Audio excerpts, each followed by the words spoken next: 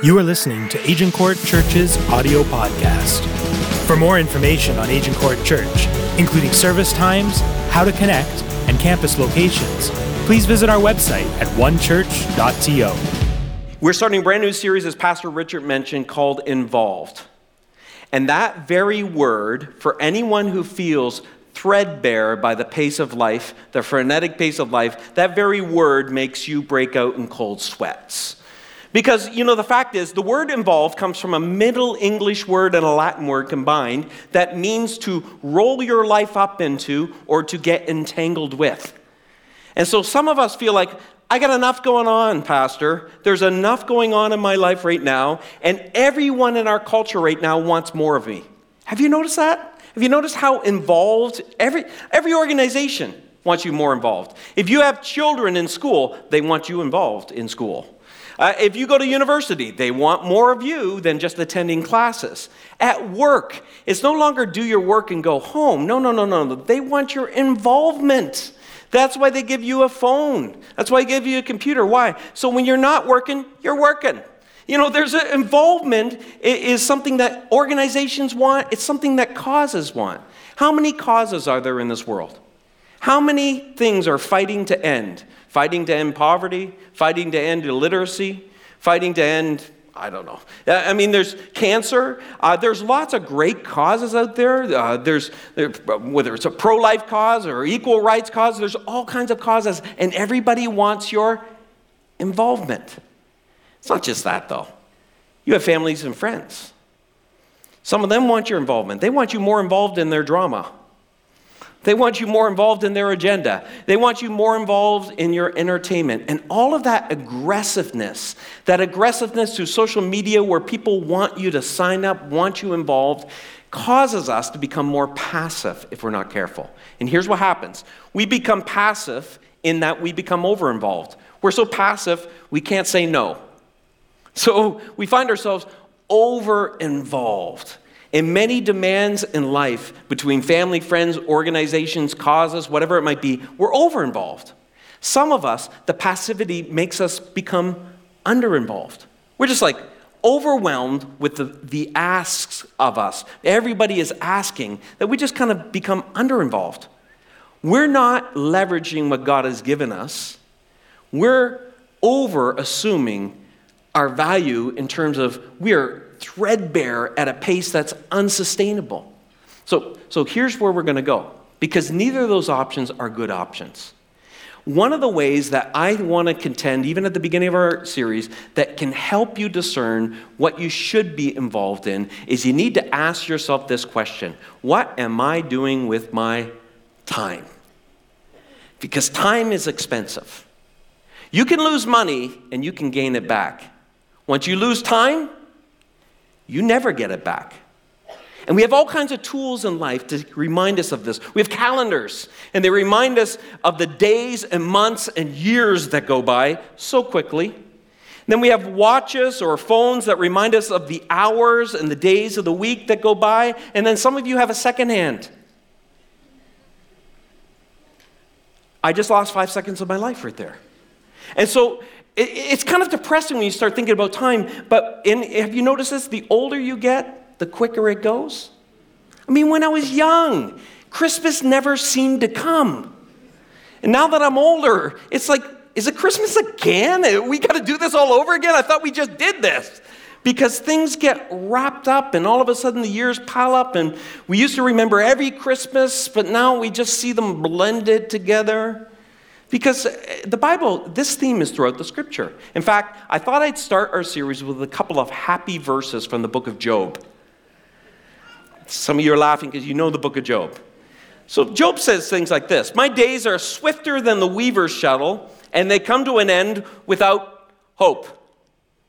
Not something you'll find in the Hallmark section when you're looking for that inspirational card. You won't find it there. But in case you didn't get it, a couple chapters later, he says, my days are swifter than the runner. They fly away without a glimpse of joy. Now, the point of Scripture is simply telling us and reminding us that our time is going quickly. Now, I don't know when it happens, and some of you are young enough and it hasn't happened to you yet. But you get to stages in your life Where when you're younger, it's always about how old you are. Well, I'm 18, I'm 21, I'm just 30, I'm just 32, I'm just 40. But somewhere in your 40s, that conversation goes from how old I am to how much time do I have left. All of a sudden, you wake up and it's just like, oh, there's a finish line. And this happened to me. And I remember I drove my wife, Shelley, nuts as I began to say all the time, listen, if we're going to do something, we better do it now. Why? Because I realized we kept saying someday, one day, maybe someday. And I just realized, I woke up one day and I thought, whoa, I think there's more behind me than in front of me. We better get busy doing whatever we said we're going to do. Now, to compound that, in the middle of my angst about that, someone on Twitter alerted me to this website, deathclock.com. So really, you're going to be so glad you came to church today. I know it already. And this is a really interesting site because you go in and you put the day you were born in. So I put the day I was born in, the year. And then you put your body mass index. If you don't know what that is, Google it. It's how much you weigh with your height and everything else. And so I put that number in. And then I chose whether I'm optimistic, pessimistic, or neutral. And then it gives you the day you will die. The year and the day that you will expire. So that just added a lot of joy to my already angst nature about getting older and stuff. And then I played around with their formula because I noticed that if I lowered the body mass index, I had more years. And I thought, well, I'll get there someday. Or if I was more positive, it added years. And so I thought, I should just, maybe I'll be more. The point is simply this. Time is a great clarifier. How are you spending it? Are you involved in things you won't regret being involved in someday? Or are you getting sucked into things that may not even be bad in themselves, but they're not really priorities in life? So over the next number of weeks, here's where we're going to go. Next week, we're going to talk about how to be involved in the needs of others. We have a guest speaker next week. His name is John Kirby. He comes from the United Kingdom. He started a ministry called Christians Against Poverty. And he has been involved in fighting poverty around the world for most of his adult life. And we are partnering with this organization to start a debt center in our church that's going to help people get out of debt in our community as well as anyone that's a part of our church family. Why? Because systemic poverty keeps people trapped in systems that don't allow them to move forward in life. I'm so glad we're a part of a church that cares about the needs of others. We have the largest food bank in Eastern Toronto every week here, serving hundreds of people. And many of you serve in that. So glad you're involved in something that matters. We have a helps ministry. We're going to have this debt center. Some of you might be challenged along the way to say, I want to be involved in something that matters. And as you read the Bible, you realize over and over, I'll tell you who matters. Every human does. But God has a special heart for the poor, the widow, the oppressed, and the marginalized. So getting in on what God's in on is pretty powerful. Then in week 2, we're going to talk about involved in lowering the drama in our life. I was going to call it involved in getting rid of drama in your life, but I realize some people are married to drama, so they can't get rid of it. They need to just lower it. Now, why is this important? Because, listen, the less time you spend, and social media and everything in our culture and society right now wants you involved in drama. They're looking for a reaction from you. They want you to emotionally engage. And what this does is distract you from things that maybe would be positive, things that will build a future, getting involved in other things. So we're going to talk about how do we lower, not being passively participating in drama or passively initiating drama, but how can we get involved in lowering the drama in our life? And then the next week, we're going to talk about being involved in bridging others to Jesus. Pastor Jan's going to be speaking that weekend. And this is going to be an area where I think if you're a follower of Jesus, if you're not, we're glad you're here today, but if you're a follower of Jesus, I know of no greater priority than you to be involved in. But it has to be natural and it has to be normal. So how can you be partnering with the Spirit to bridge others to Jesus? And then the final week in our series, we're going to talk about being involved in God's global agenda. And we'll have 2 guest speakers, Kevin and Don Garrett. And many of you would know them. They've been on the front page of Canadian papers for weeks and months, about a year ago, BBC Worldwide, because they were in prison for over 700 days in a Chinese prison for their faith. And they're going to come and share what they learned, how God spoke to them, what God did in their life. And they're going to challenge us to get involved in God's global agenda. You're not going to want to miss that weekend. But this week, we're going to talk, as Pastor Richard mentioned, how we can get involved in growing in community. And the message is going to be spoken by a man named Daniel Lung. He's one of our deacons in our church. So he gives leadership to our church community. Daniel was a pastor for 10 years. He has his Master's of Divinity in Biblical Studies. He's married to Maki. They have 3 wonderful children together. But Daniel runs a seafood company. Actually, he makes seafood products for restaurants and supermarkets, and that artificial or imitation crab and other things that his company would make. But he, like few others that Shelley and I have met in this life, he and Maki both live intentionally and almost naturally in building community around them in a way that brings Jesus to others. So I'm really excited to welcome Daniel Lung to come and speak to our church community today. Could you welcome him with me?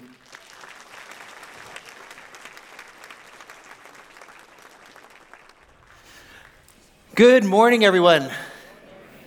Thank you for your warm welcome, Agincourt Church. We've made this our home church for the past 6 years, our family, and it's been wonderful. Thank you for welcoming us into this community. Online church, whenever there's a snow day, we sometimes check out the online church too. We love the dialogues there. You've really created a really neat space there, and it's such a great community. Well, as Pastor Jonathan mentioned, I was a full-time pastor. I say full-time because while I don't pastor full-time anymore, while the position changes, the calling of being a pastor remains. It doesn't change. So what happened? Why did things change? Well, it's saying that has stuck with us through the years is that God takes us kicking and screaming to the places that we've always wanted to go. Has anyone ever experienced that before, where you don't want to go? You're totally comfortable where you are. You're scared. You feel ill-prepared. But you just sense that there's something out there. You know that you've always wanted. You've sensed it. And you know you need to go. It was a really hard transition from our previous church. We loved the people there. We had community there. But we just felt like there was something else, this other thing. There was this new season of ministry for us. And so we transitioned from there because I received a calling to do 2 different things. The first thing was I work. I work full-time in our family business. It's a food manufacturing business. It's here in Scarborough. It's called Ocean Food Company. Yeah, and as Pastor Jonathan mentioned, we make imitation crab meat and fish balls and fish cakes and all kinds of different things. But we were also called to continue church by meeting with the unchurched. And how we've done this is by forming what we call spiritual discussion groups for people who want to have meaningful spiritual conversations, but they're just not Christians yet. And so for our discussion groups, it's always been very simple. We create a safe space, and we ask 2 questions. We bring up a topic, we bring up a spiritual topic, and we just ask 2 questions about it. What do you believe about this, and why? And we would have the best conversations. They would go on for hours. And as time went on, people in our discussion groups, they became Christians. So we transitioned from discussion groups into Bible studies. And in these Bible studies, we learned how to read the Bible together. We did inductive Bible studies. We did hermeneutics together. We did Lectio Divina together. All different ways of reading the Bible. And how can we absorb this into our lives? And at a certain point, Maki and I were like, hey, this is kind of working, and we have more time. We have more weeks in our months. Why don't we start another discussion group? And we started another discussion group, and it also became a Bible study. And we started another discussion group. And today there are some of us here who are part of our groups. Just a shout out to you. Thank you so much for being part of, what our community. We love you guys. Whether it's been a few months or, 7 years now for some of us, it's been amazing. We love you. Thank you for doing life with us. But you know what? I was going through our social media. I thought the easiest way would be to show you what our groups look like, but I went through social media.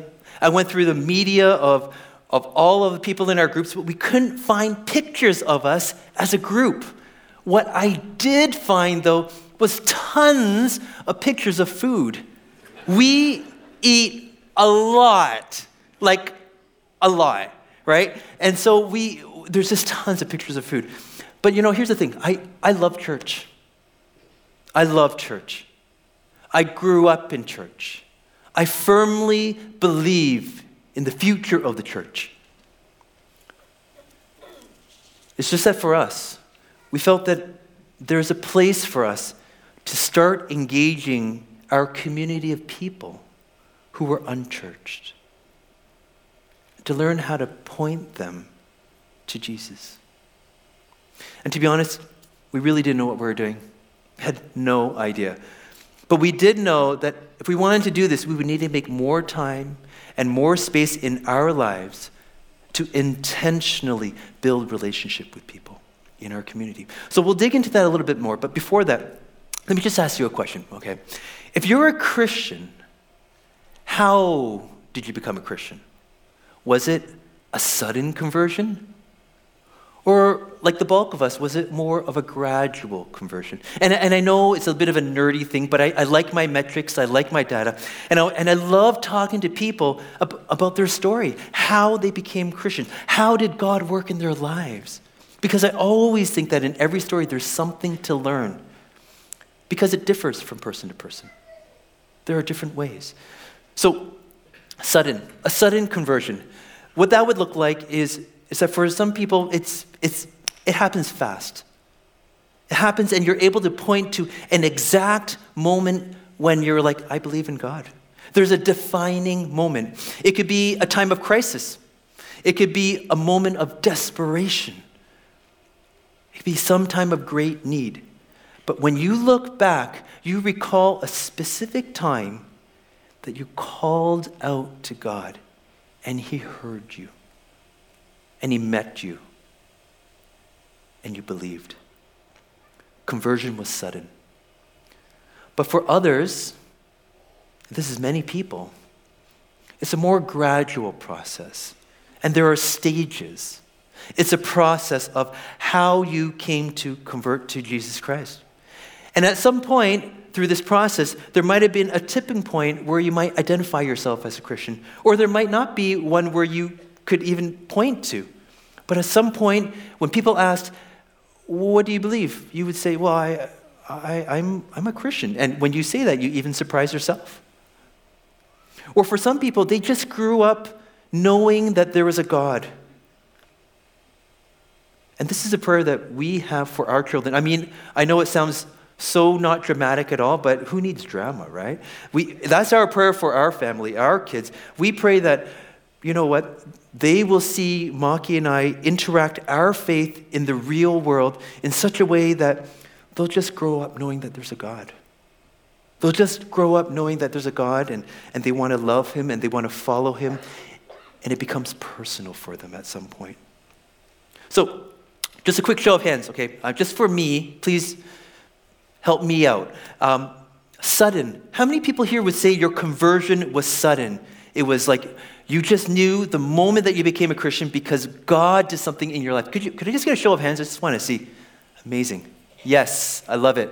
I love it. And I think that speaks maybe for a lot of us here, the work of this church and what this church has really done. Amazing. How about gradual? How many people would say that your conversion to Jesus Christ was gradual? Yes. It's the majority of us here. And it just speaks to how God was moving along in our lives. He was working, and it was a process of turning us to Him.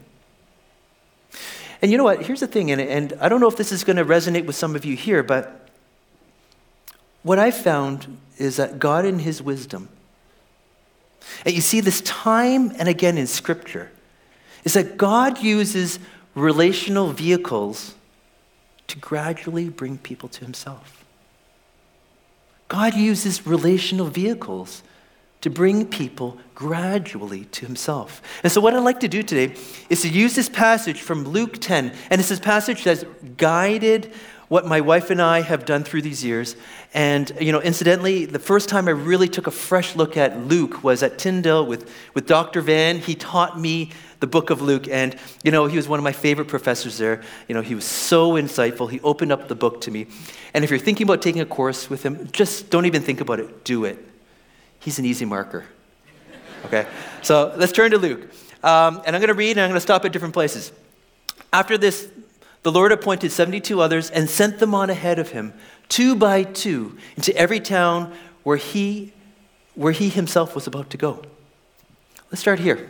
Jesus sent out the disciples, all 72 of them at that time, 2 by 2, to places where he was going to go. And we can't lose the significance of that. Our God is a God who is on the move. He is always looking to seek and save. He is always looking for those who are lost. He is on a mission. And you might have heard this term, this Latin term, Missio Dei, which simply means the mission of God. And God's mission is to set people free. God's mission is to reconcile people to himself, to restore them to himself. That's his mission. And what we see in this passage, and what I've come to experience, is that God wants us to partner with him in his mission. And it's not that I'm starting a ministry and God is going to come alongside of me and partner with me and what I'm doing, and he's going to help me. It's not like that. Rather, it's God's ministry. It's God's mission, his initiative. And we have a privilege as Christians of being a part of what he's doing. And that's why Jesus is sending out the disciples 2 by 2, what? To places where Jesus himself was going to go. And it might sound like semantics. It might sound like it's not a really big deal. But it kind of is. It is a big deal. About 12 years ago, Maki and I had the opportunity to vacation in Australia. We loved it there. This is before kids. So here's a picture of us. We look young and fresh still. My classy wife in her helmet. She looks phenomenal in that. While we were there, we took the opportunity to learn how to surf too. We loved it. But one of the things you learn about surfing, you learn really quickly about surfing, is you can be all geared up, you can look the part, you can be all ready, but you're not going to surf without a wave.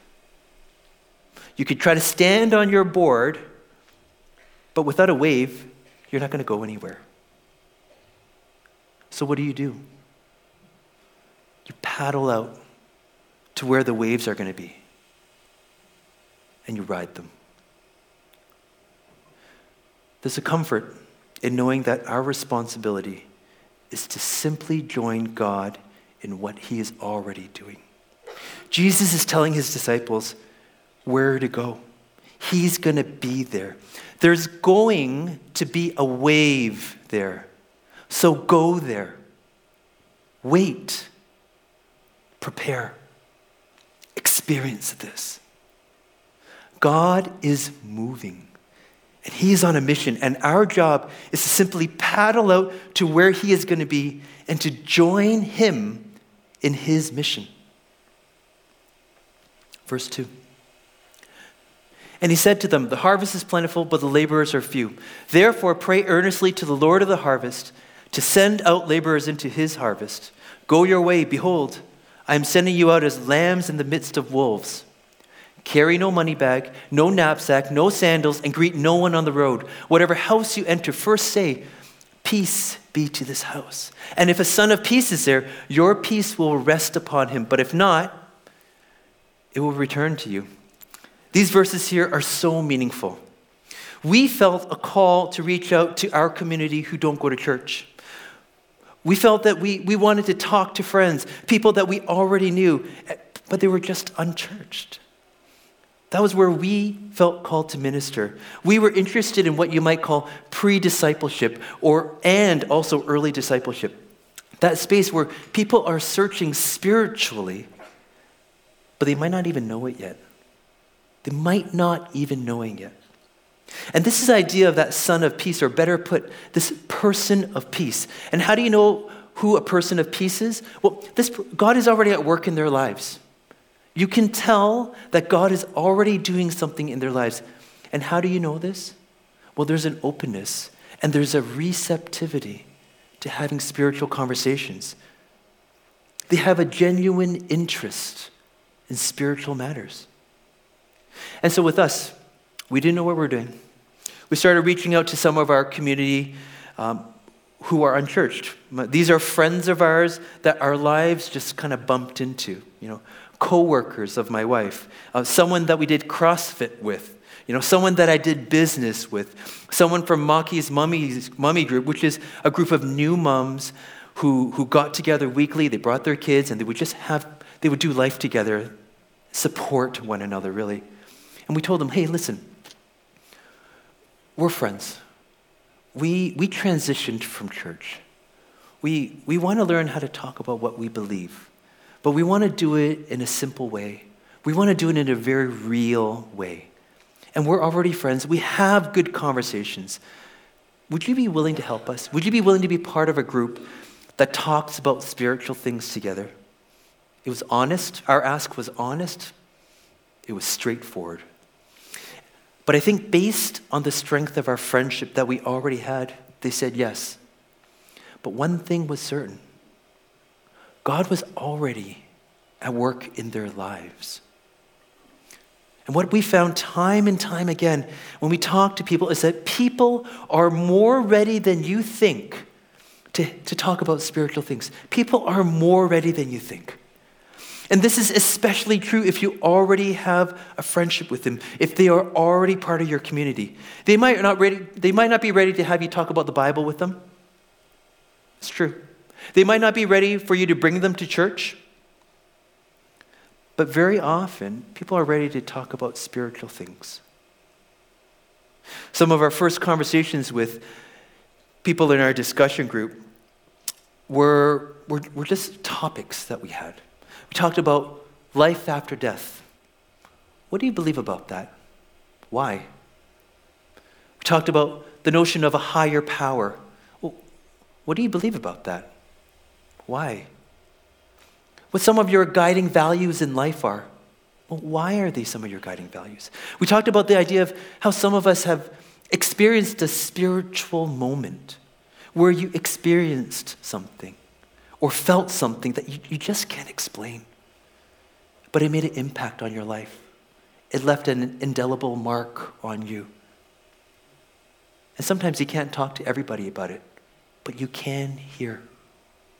Again, this is all pre-discipleship. And we realize that everywhere around us in our community, people are having these kinds of conversations, but they just look different than what we're used to at church, when we were at church. And it was like God needed to take us out of our holy huddle, out of our church, into the community to see what God was already doing, and it totally opened up our eyes. And we also realized that, hey, we can't say that, hey, this is what a spiritual conversation looks like. This is the only thing a spiritual conversation looks like, and nothing else is. We couldn't say that anymore. Because spiritual conversations can look very different than what we might be accustomed to. But that doesn't mean it's not a spiritual conversation. And perhaps more importantly, it doesn't mean that God doesn't work in these conversations. So the question that we ask ourselves, and we're always on the hunt and keep our eyes open for, is who are the people of peace in your life? People who are open to spiritual matters. God may already be at work in their lives. So pray for the person of peace. Verse 7. And remain in the same house, eating and drinking what they provide, for the laborer deserves his wages. Do not go from house to house. Whenever you enter a town and they receive you, eat what is set before you. What we found time and time again is that when it comes to the topic of evangelism is relational. It's not transactional. It's about the relationship. It's not about, I'm telling you this and you need to receive this. It's not transactional in that sense. It's about doing life together. The disciples were told not to move around. They were told to eat and drink with the people. When we engage our community, relationships matter. And so we began to meet and have these spiritual conversations. And here's what we began to find. There was this huge mental shift in us when it came to this idea of talking about spiritual conversations. I didn't, when I was growing up and when I grew up in church, when it came to the idea of having conversations with people about God, I might call it a conversation, but it was really a debate. It was really a debate. I would think of it as trying to win someone over. I would think I would just need to take apart their thoughts, their objections to Jesus Christ, and I would be able to win them over to him. It was kind of like these poker chips here, where you have all these white ones, and you think that all these white ones here, they're stacked up, and this is what they believe in life. This is their belief system. This is what we think. But in the midst of it all, there's a red one at the very bottom, and it's a missing piece of Jesus. And we think that, hey, you know what? They have a faulty chip in what they believe. And we think it's stacked like this, where, you know what? If I'm able to argue them well enough, if I'm able to eke out that red poker chip, if my apologetics are on point, if I'm able to pull this out, their whole belief system's going to topple over, and I'm going to be able to win them over to Christ. But here's the thing. When it comes to belief systems, they're not only facts and thoughts. It's not all rational. I mean, if belief systems were only thoughts, then maybe a debate would work. But what we find is that people's belief systems, they're not vertical stacks. Instead, what you find is that they're interconnected. They're flat. It's horizontal. And they're interconnected with each other. And if you take one of these out, the whole thing doesn't topple over because it's flat. And it's not a belief system. Belief system is not just what people think. It's so much more than that. It's their experiences in life. It's their traditions that they have. It's their upbringing. It's their community. It's someone's family of origin, what their parents believe, whether it was explicit or implicit in their religious systems or their family traditions. But whatever it was is now part of their identity. When we ask people in our groups, it's like, well, what do you believe? And they're like, well, I guess my parents are Buddhist, so I guess I'm kind of Buddhist too. Do they really believe in the teaching of Buddha? No. But somehow it's become a part of them. It might be something that their friends believed, a collective group of friends believed growing up, and because they collectively believed it, it added to their personal sense of community. But here's the thing, that was when they were teenagers. That was when they were in college or university. And they just haven't thought about it again, but they've carried it with them into their next stage of life. It might be something that they once read, and it just seemed to make sense. And because they did it themselves and they came to that conclusion themselves, they felt grown up for the first time. And it became part of their identity. But for all these poker chips in someone's belief system, once they're there, if people don't tend to examine them again. They're just part of their belief system. Once they get in here, in their head or in their heart, unless they consciously and intentionally examine them again, what they believe is what they believe. It doesn't really change on its own. But that's where spiritual conversations come into play.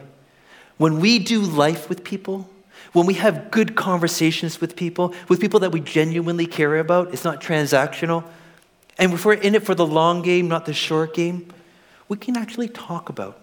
We can actually examine why people believe what they believe. And what they start to do is that they start teasing out their own beliefs. They see what fits with them anymore. I remember in one of our groups, after meeting someone new, I just knew it was going to be tough. That night, I literally wrote in my journal, this person is self-made, highly intelligent, and he has a lot of really good questions. This is going to be tough. this is going to be tough. But remember, in our survey that we just did here, people come to faith gradually. So we need those relational vehicles to journey with people as they gradually go through this conversion process. In the course of our conversations with this person, we created a safe space to talk, to ask honest, raw questions, and to talk about what we believed and why we believed it. And slowly, you can see how God was working in his life. And again, using this picture of these poker chips, you can see it's kind of like he began to exchange some of these poker chips for God's truth. Taking one out, putting one in. Taking one out, putting another one in. And eventually, he gave his life to Christ. What we're called to be is to be a consistent presence in someone's life, to practice this ministry of being present with people and journeying with them in community. So in this context of this verse, to eat, drink, don't move around, it's this idea of putting a stake in the ground. Whatever community you're in, whether it's school or your friends or your home or your work, whatever community you're in, and really doing life with people, because Jesus himself is about to go there too. And I can't tell you how many times through the course of a night's conversation when we have discussion group or Bible study, people have experienced that change where people literally say, I used to believe this, but I don't believe that anymore. It doesn't fit with where I'm at anymore. There was a time when I did, but where I'm at now, it doesn't fit with me anymore. I like what you're saying. I want to believe what you believe. Friends, we get to inspire people with our lives, to point them to Jesus. These are the conversations that happen when you have relationships with people. Again, evangelism is relational. It's not transactional. Moving on, verse 9. Heal the sick in it and say to them, the kingdom of God has come near to you. This verse speaks to what we do. We heal people. We're called to heal people. We bring healing spiritually. We bring healing emotionally. And at times, we bring healing physically too. So in one of our groups, there was someone whose father had prostate cancer. He was being prepped for chemotherapy. And so we prayed in faith that God would heal him, and that there would be specifically no trace of cancer in his body. And have you ever had a prayer time where, instead of asking God, your faith just is stirred up and you're declaring something in Jesus' name? We declared his healing in Jesus' name. Well, before the chemotherapy, the doctor said, let's just do another test before we make you undergo all that harshness.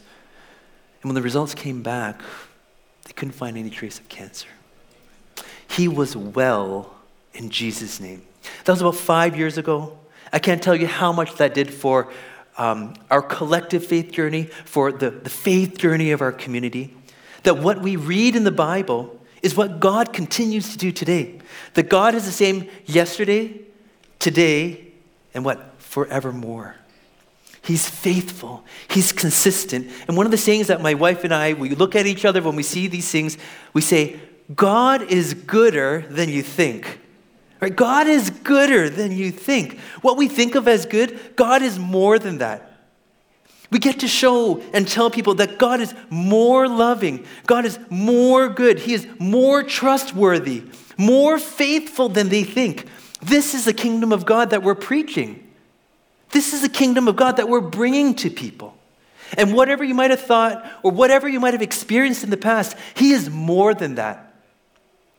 And as Christians, again, this idea of privilege, we get to show and tell people that God's kingdom has come near. And this, gooder than you think, this is what it looks like. Verse 10. But whenever you enter a town and they do not receive you, go into the streets and say, even the dust of your town that clings to our feet, we wipe off against you. Nevertheless, know this, that the kingdom of God has come near you. Friends, sometimes people simply aren't ready. Yeah. We've invested time in them. We share meals together. We've had amazing conversations. We've done life. But they're not ready yet. They're not ready yet.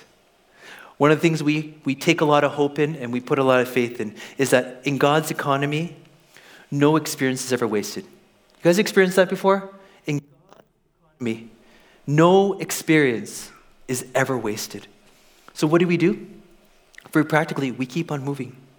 We invest our time in people who want to keep growing and growing. We have this mission to partner with what God is doing. So while we stay friends with people who aren't ready yet to maybe keep growing in Christ and growing spiritually, that's fine. We stay friends with them. But we more intentionally spend time with people who are ready. The door is always open for anybody who wants to walk with us in life. But for people who are ready to really grow, the idea of that fertile soil, we want to spend more time with those people. One of the things one of my professors said when I was in school, he said, "Daniel, do you ever notice how many times Jesus turns his back on the many to focus on the few?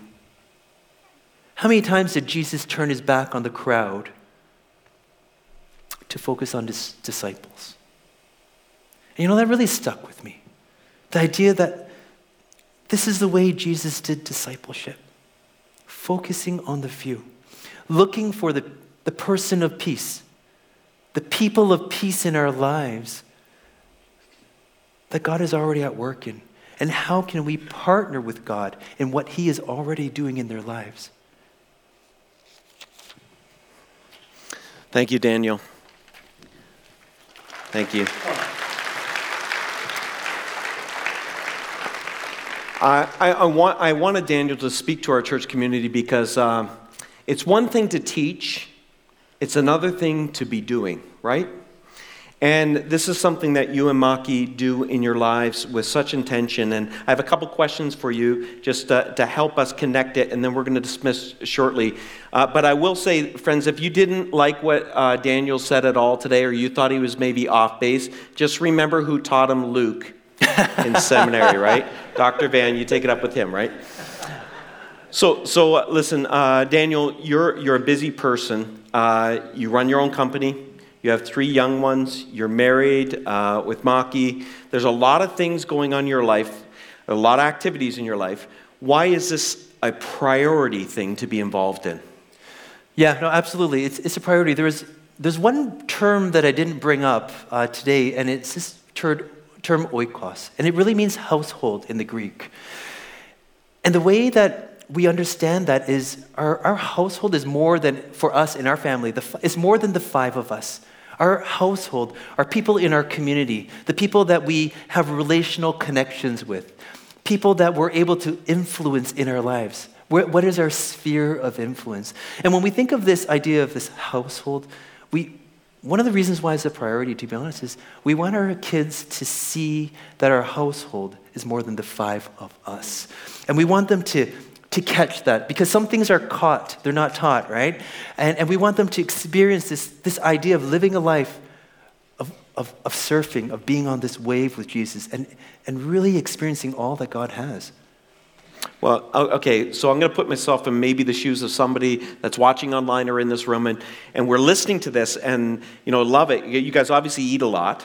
That's always good. But maybe we're sitting there and we're saying, listen, you guys must be the gift of hospitality and be extreme extroverts. I prefer dining alone, thank you. And, the idea of opening my home for many reasons or walking into the community feels difficult. What would you say to us if we might find ourselves there? Yeah, no, absolutely. Here's the thing. I'm a natural introvert. Years ago, I was a severe introvert. I really like my time. I need my time to recharge and get re-energized. But I think I would flip that question around. I would flip it around and I would ask, well, why do I need to be recharged? Why do I need this time? And when I thought about that, here's what I came to. I need to be recharged because I need more of God's love in my life. I need to be recharged because I need to experience God's kingdom more in my life. And so I need my time alone. But the reason for that is so that I can overflow with that. And I can overflow into other people's lives. It's not just all about me, but it's the idea that I'm so full of this that I can overflow into other people's lives. And we remember that conversion is a gradual experience. I want to continuously recharge so I can continuously overflow into other people's lives. Okay, so I'm going to bridge off that because I think too, as I've met many of the people that have come to your discussion groups, and many of them become part of this church community even too, but there's a lot of people involved in your life. How do you maintain healthy boundaries? Yeah. But because that could be just a ton of activity, and you could be threadbare all over. How do you maintain healthy boundaries by inviting even more people to journey with you? Yeah, no, that's a fair question. I mean, we're busy, but we're Torontonians. We're all busy, right? So I think the way we look at it is we simply make pre-decisions in our lives. Right? We first of all, one of the major focuses for us is our marriage. We spend a lot of time just focusing to make sure our marriage is strong. We go on dates together. At the end of every day, we process the day together. We celebrate things. We really make that a priority. But I think on top of that, we also want to make sure that our kids are tracking with us too. We spend a lot of time with them talking about their days and making sure they're okay too. And we haven't lost them as we move on ahead too. But I think on top of that too, we learn to say no. We learn to say no to some things. We learn to say not yet to some things because we need to balance things. And when we're going through a particular season of busyness, we're like, well, no, we can't do that yet. Or not yet. We can't wait until we can, but not yet. So again, instead of becoming over-involved, you're putting boundaries around it. Okay, everybody, we're all in an elevator in this moment with Daniel. Give us the 30-second pitch why we should consider doing life in community more. Okay. 30 seconds. Well, first of all, I think it's the best way of living. Doing this in community is really the best way of living. And it's almost as if Jesus is out there and he's saying, Daniel, surf's up. Surf's up. There's a wave coming. Join him in what he is already doing. Because honestly, when you are doing life with people and they open up their lives to you, and you're able to have those intimate conversations that they're not able to have with other people, and you have those pivot moments where slowly you see them pivoting the trajectory towards eternity, towards Jesus. What can be better than that?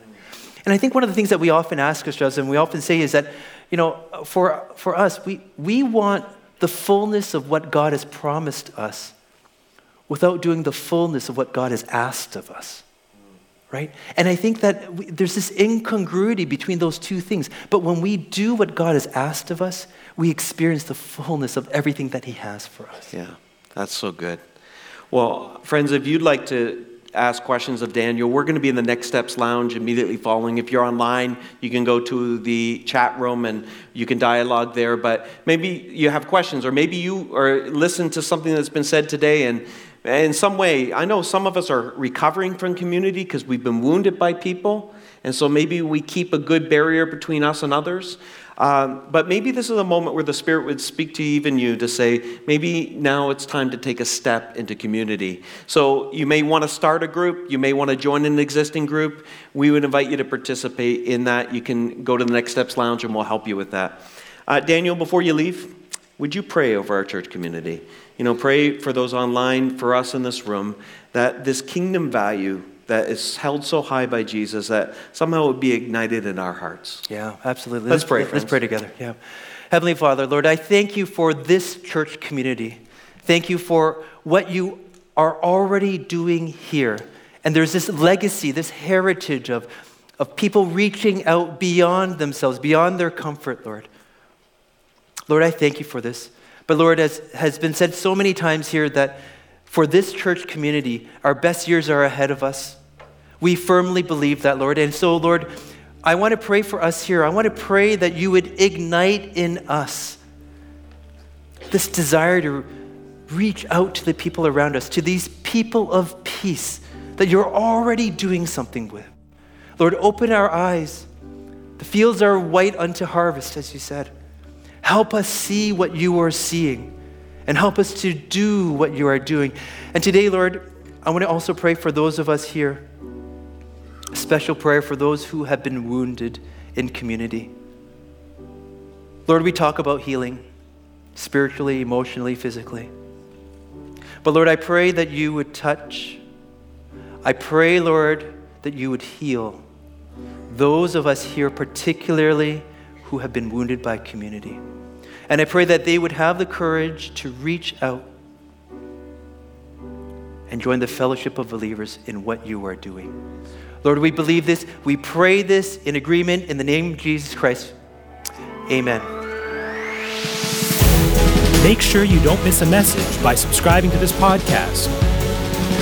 All creative content and production for this podcast is provided by the One Church creative team.